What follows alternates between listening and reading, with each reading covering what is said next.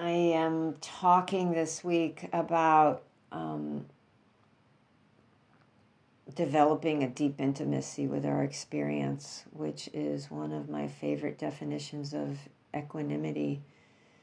And it's, I think, once again, really important to investigate this idea of being fully with our experience without preference. That's the rest of it. Being intimate with our experience, being intimate with ourselves without preference, because of, I feel like I've given this talk so much over the last few years, but because there's been so much going on, and because of this week there was the horror in Israel and Gaza, and like I said, over the years, there's been just this exponential growth of stuff that we've had to deal with. I mean, the pandemic and racial injustice and economic disparities and the rise of hate everywhere, and intolerance and the ravages of climate change. And it's all so painful. And so there's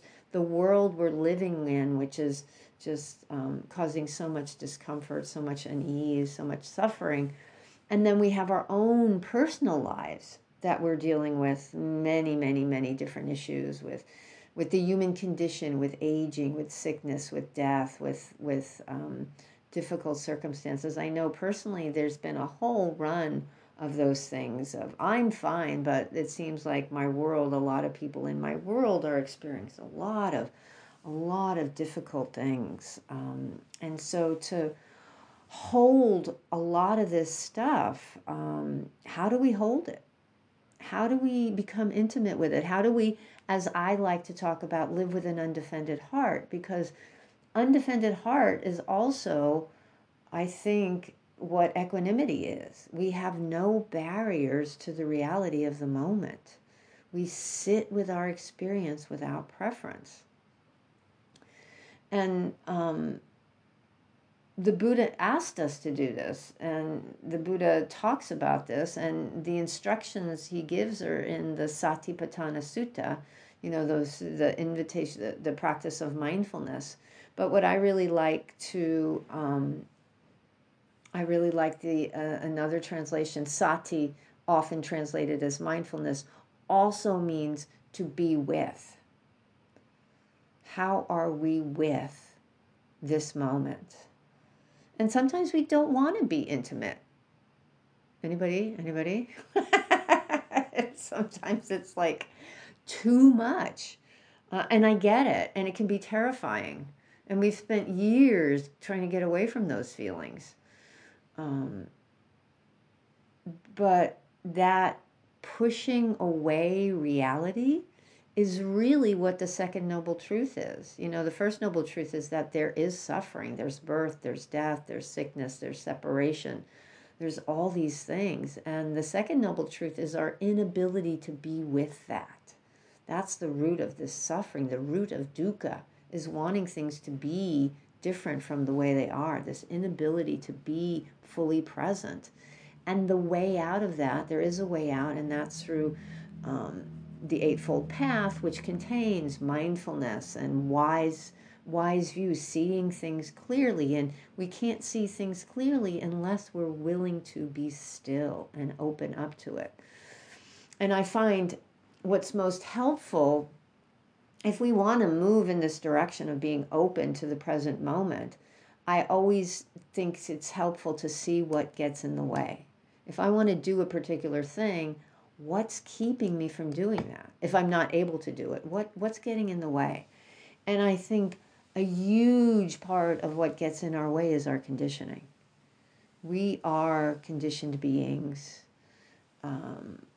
We are conditioned by our families and society and the message we see on social media, on the sides of buses and magazines. Everywhere there's somebody telling us what we should look like, what we shouldn't look like, how we should dress, who we should love, how we should love, what we should study, what we shouldn't study, what questions we should ask, what questions we shouldn't ask, what we should drink, how we should feel. Because oftentimes there's the societal conditioning, but then there's familial conditioning and conditioning we get in religion and school and from our peers. And that tells us what emotions are proper or what emotions are improper or how long to feel them. I was listening to the radio as I was driving this morning, and this song lyric came on, and I can't remember exactly what it was, but it was basically, everyone knows that men aren't supposed to cry. Songs are telling us, how to feel or how not to behave. And so it's extraordinary. And oftentimes we don't think about it. We just absorb it. And many times we're conditioned by our actual experiences that have been painful. We have something happen to us that's been so painful to us that we do everything in our power not to remember, not to repeat. We'll do whatever we can to not feel that way again. And so we develop ways of coping, we develop ways of moving through the world that keep us in these little boxes, that keep us moving in a particular direction or acting in particular ways. And most of this is subconscious. And then I also think about the old Simon and Garfunkel song, I Am a Rock, which, if you're familiar with that, he talks about, he was hurt by love, and he's like, well, I'm never going to be hurt by love. I have my books and my poetry to protect me. I'm shielded in my armor. I mean, that's a line from the song. I touch no one until no one touches me. And it's like, that's a recipe for just a happy life. But it's, we keep everyone out, but we also keep ourselves in when we build up this wall, when we build up this armor. So sometimes it is intentional, but other times, or much of the time, it's unintentional, and we don't even realize we're doing it. We don't realize we're blocking ourselves off from feeling, or we're chasing something that's impossible to achieve, looking like a particular way or behaving or not having certain feelings, which is just the craziest thing in the world, to think that you can not have a particular feeling, because they're going to show up. And so we do whatever we can to avoid it. Many times we drink, we drug, we shop, we have sex, we work nonstop, we get caught up in gambling, all kinds of things. We play solitaire for 14 hours a day. Whatever it is, we do whatever we can to, avoid feeling. And we create these fixed views of should and could and must, to think that we will be safe and that we will not hurt and will be okay. And we just don't want to feel. And we think we succeed, but all we've succeeded in doing is distorting our perception and creating an alternate reality. Like the idea of being perfect. A lot of us suffer from perfectionism. I think it's a cultural thing in the US, this idea of perfectionism, and that if you are perfect, then it'll be okay. If I'm perfect, then they can't get me. I'm bulletproof if I'm perfect. And the problem is, it's impossible to be perfect, so you're gonna fail. And then you fail, and then there's the judgment and the criticism. So it's this vicious cycle. But without thinking about it, we're constantly trying to do these things. And we continue stuffing those feelings and try harder and work more and be more productive, or whatever it is. And I've shared this before, that I grew up in a house where, at least to my mind, it was not safe to share things that people didn't like, because I got yelled at, I got smacked, whatever happened. And so I learned to just be quiet. Don't make mistakes. Don't say anything somebody won't like, and you'll be okay. And I carried that with me for years. I have it to a certain extent, but I just didn't say anything. I could never express an opinion. And you say, what kind of music do you like, Mary? I'm like, I don't know. What do you like? And they tell me, and I go, oh, I like that too, even if I didn't, because I was so afraid of not being liked, not being accepted. And that's a lot of us go through the life with this fear of not being loved or not being accepted or being on the outside looking in. All these different things is as a result of our conditioning, because we don't look like other people. We don't love the same people, whatever it is. We speak a different language. It's the othering that goes on and is promulgated by so much of the world we live in is so painful. And so we cling to these ideas of should, and to cling is to suffer. That was the one retreat I went on. That was the line I came out with. To cling is to suffer. So how do we let go?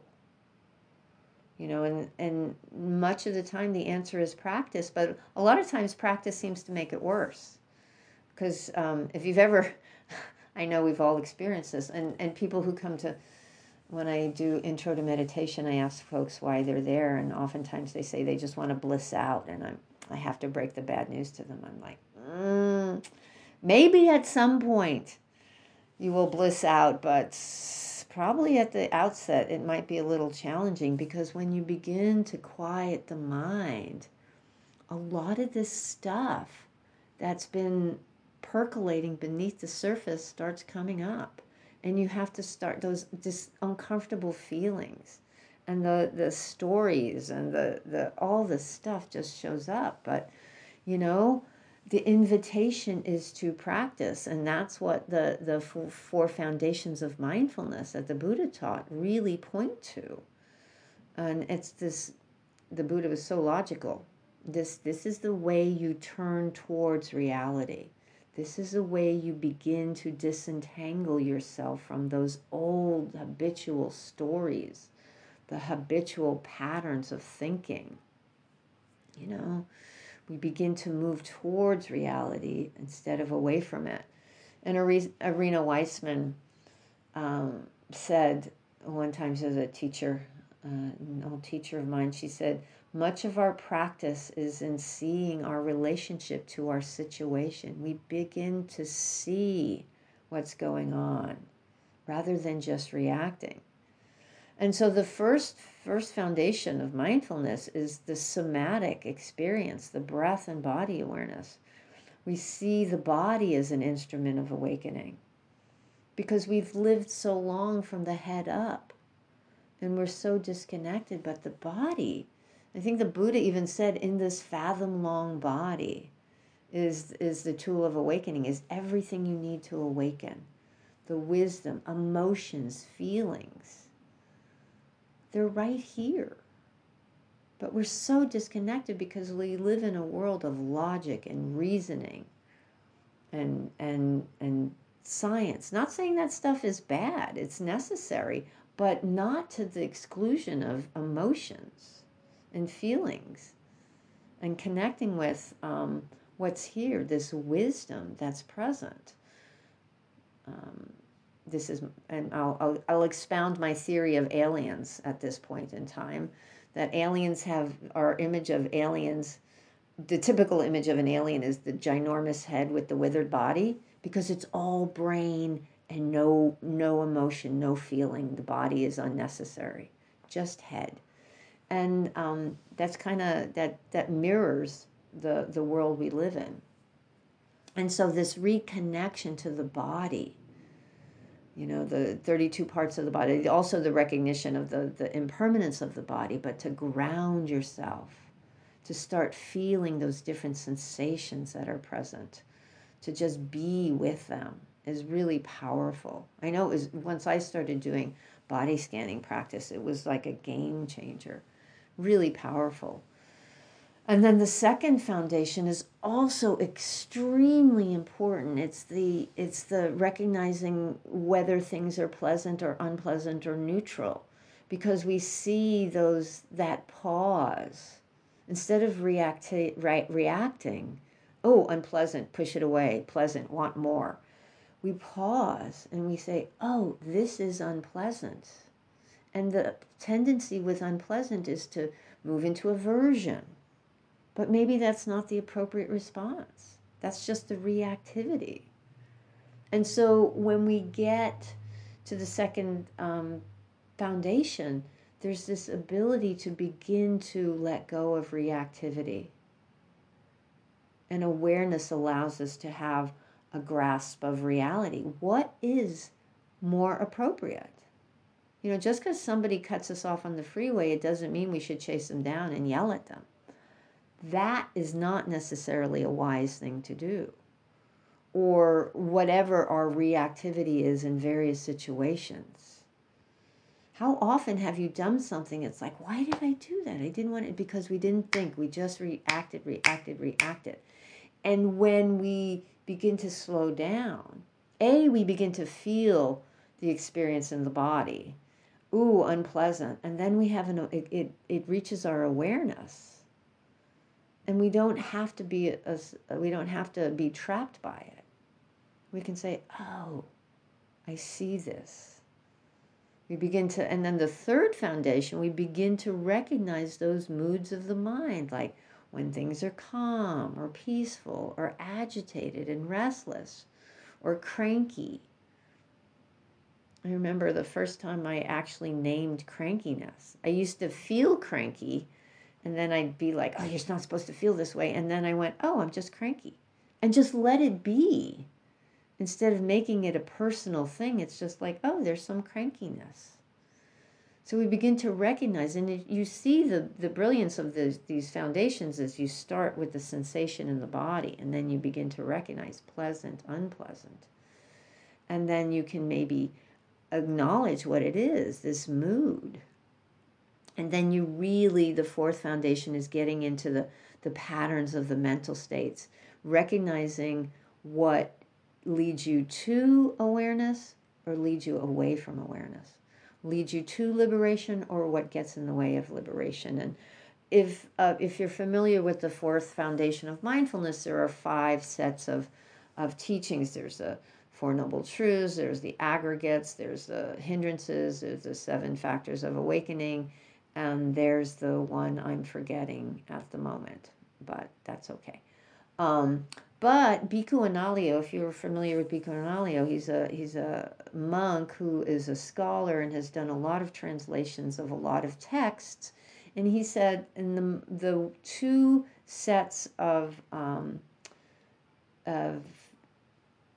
there are 2 sets that are common to all the different versions that are extant of the Satipatthana Sutta in Pali and Chinese, and those are the hindrances and the awakening factors. And the hindrances are what get in the way of the awakening factors. The hindrances are craving and aversion and restlessness and worry and dullness and torpor and doubt.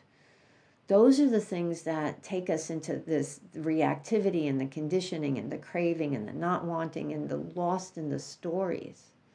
But the 7 factors of awakening are what really bring us into the path towards liberation, and that is mindfulness. Paying attention. What is this? You can't have any of this without mindfulness.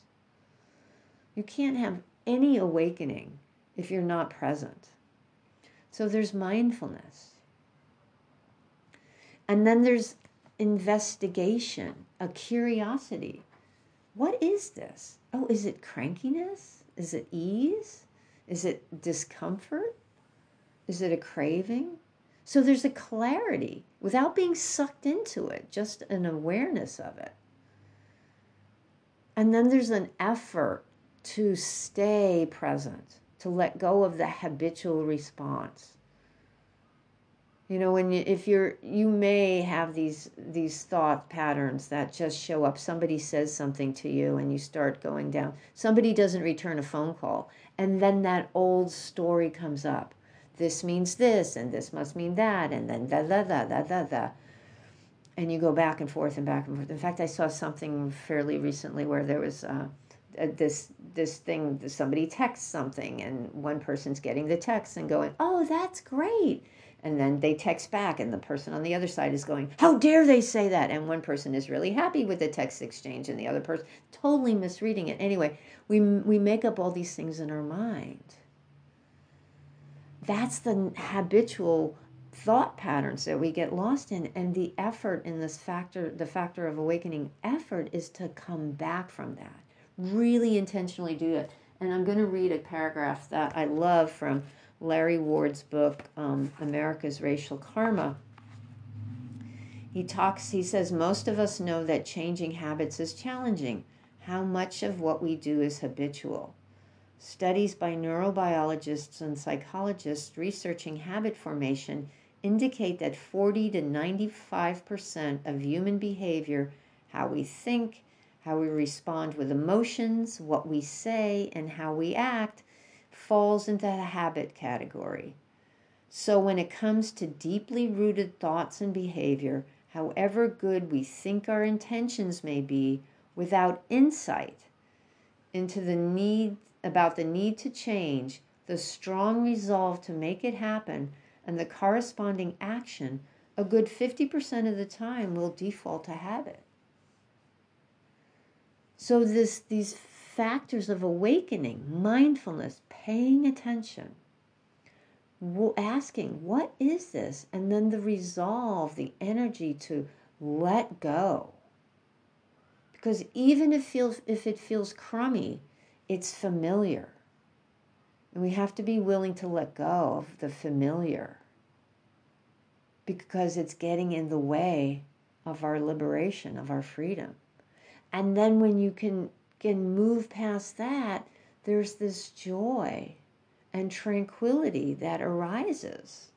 I was talking about in the meditation instructions, this stillness that's present, this tranquility, regardless of the sensation. Because you're not fighting it. There's no agitation. I don't want this. The more we fight reality, the more intense it becomes. It kind of really exacerbates it. If you're like, no, this is bad, instead of just, letting it be, you kind of make it worse and worse and intensifies. But if you can say, okay, this is the way it is. Right now it's like this. There's an ease and a joy that comes from not fighting.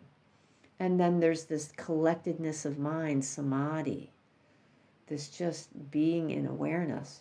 And then the last factor of awakening is equanimity. Being able to be intimate with your experience without preference. I'm not attached to anything. I don't need it to be a certain way to have ease. Now, it's also important to remember that it doesn't mean we just are passive and doormats. When there's something causing harm, we can work to change it, but we have to acknowledge it's present first and say, okay, what's the next step that I can take? Rather than saying, no, I don't want to feel this. It's like, okay, this is what's happening. How do we work to end it? What do we do? What's the next step? So that's the important thing to remember. So that's the invitation to move to this, to develop an intimacy with our experience, to sit. And we begin to recognize that oftentimes the fear of turning towards our emotions is much worse than the actual feeling of them in themselves. I don't want to feel this. I've got this stuff down. For me, my father died when I was 5, and it was just like, okay, he's dead. Now we go about our lives, and apparently that impacted me a lot more than I knew, but I didn't realize it until I was really getting into formal practice. And then all of a sudden, all this stuff, all this grief started coming up, all this sadness, all this, oh my God, these things, and which I apparently had kept down, not intentionally or consciously, but that they were just like, I'm not going to feel that because I don't know how to deal with this. And then when I started sitting, this stuff started coming up, and it was like, and then when you finally turn towards it, and this is the important part, with compassion.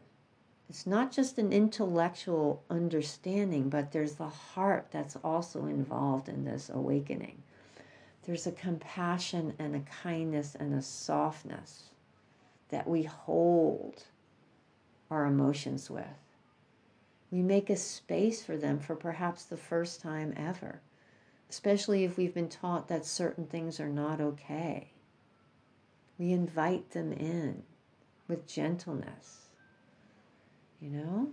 We invite them in, and the idea, as I said, the idea of what they might be like is often so much worse than what they are. The Buddha talks many, many times in the suttas about how we sit with a heart imbued with loving kindness and compassion and appreciative joy and equanimity. We greet the world with kindness. The Metta Sutta, you know, all beings, omitting none, including ourselves. We're included in all beings. It's not just them, it's us too. We're kind to ourselves, an open heart, so that the heart is undefended to our own experience. And the more we can open our hearts to ourselves, it activates those parts in our brain of empathy and compassion for others. So we no longer have to create these ideas of separation to keep ourselves safe. We greet the world with kindness. We greet the world with compassion. We have empathy for the suffering of others as well. You know, really important. And there's a freedom that comes with this vulnerability. There's a freedom that comes with embracing the human condition. It is not, it's seemingly counterintuitive, because you would think that building up walls is the way to stay safe. But actually this vulnerability is a way to connect with others. And that's really is what is so nourishing, this connection with others. It's not being a rock on an island with your books and your poetry. It's being open to others and that shared humanity. It's so powerful. It's so powerful. And we see how poisonous it is when it's not. You know, they call sometimes greed, hatred, and ignorance the three poisons. And they are, because they just poison the world. They cause so much harm. And so, you know, people who cause this destruction, cause all this violence, are so disconnected from their own experience. So disconnected. Because if you're connected to your own experience, it's, unless you're perhaps a sociopath, it's probably really difficult to cause this harm to others. There's such a barrier, such a barrier. So I also want to say that mindfulness is not a panacea. It's not necessarily for everyone, especially folks with trauma. There's a book, a very good book called Trauma Sensitive Mindfulness, that talks about this, that some people have that mindfulness and turning towards things can be really agitating and not really the most wise thing to do, not necessarily the most skillful thing. So really be cautious about how you do this. Dip your toe in. Work with someone who can work with someone you trust if you're going to start turning towards these emotions, because they can be really a lot if you've not been willing to turn towards them. You know, how do you deal with anger if you've never dealt with the anger? How do you deal with grief if you've never been willing to turn towards grief, and all of a sudden here it is? I mean, that's why the compassion is so important. We get out of the judgment and instead go, yeah, it's like this. Right now it's like this. And you see me, I'm putting my hand on my heart and my body. Holding yourself in this way is really beneficial as well when you're beginning to touch into some of these emotions that are challenging. And when you start doing this, just start where you are. You don't have to solve all of the things at once, but what's in your way right now? Where's the dukkha in this moment? That's where you want to start. That's where you want to start probing and putting your toe in. And then last but not least, I'm going to say do not forget the joy, because there is joy too. It's not all awfulness. There can be one moment of grief and sadness, and then there can be the next moment of joy. What you have to do is be present for what's here in this moment without preference. I know sometimes I've been in grief and then I start to feel it dissipate, and then I'm like, no, come back. It's so cathartic. I need to feel you some more. But it's like going away. It's like, let it go away. Or you're experiencing some joy and some happiness, and you go, I shouldn't be feeling this because there's so much suffering in the world. And every time you do that, when you say, no, I can't experience that, or wait, I'm not done feeling that, you're saying no to reality. You're not, you're coming to your experience with a preference. And instead you just have to say, right now it's like this. Let me be in the moment. Let go of what I think should be happening and be with what is happening. So thank you so much, my friends. And I wish you a beautiful journey towards an undefended heart. I wish you the capacity to be present without preference. I'm not there, and recognize it's not something that you're going to get by the end of the year. It takes a minute. I have, these things don't develop overnight. However old you are, that's how long they've been percolating. And I like to say, I'm not dead, so I'm not done. And yeah, thank you, thank you, thank you. And I hope this has been of some benefit.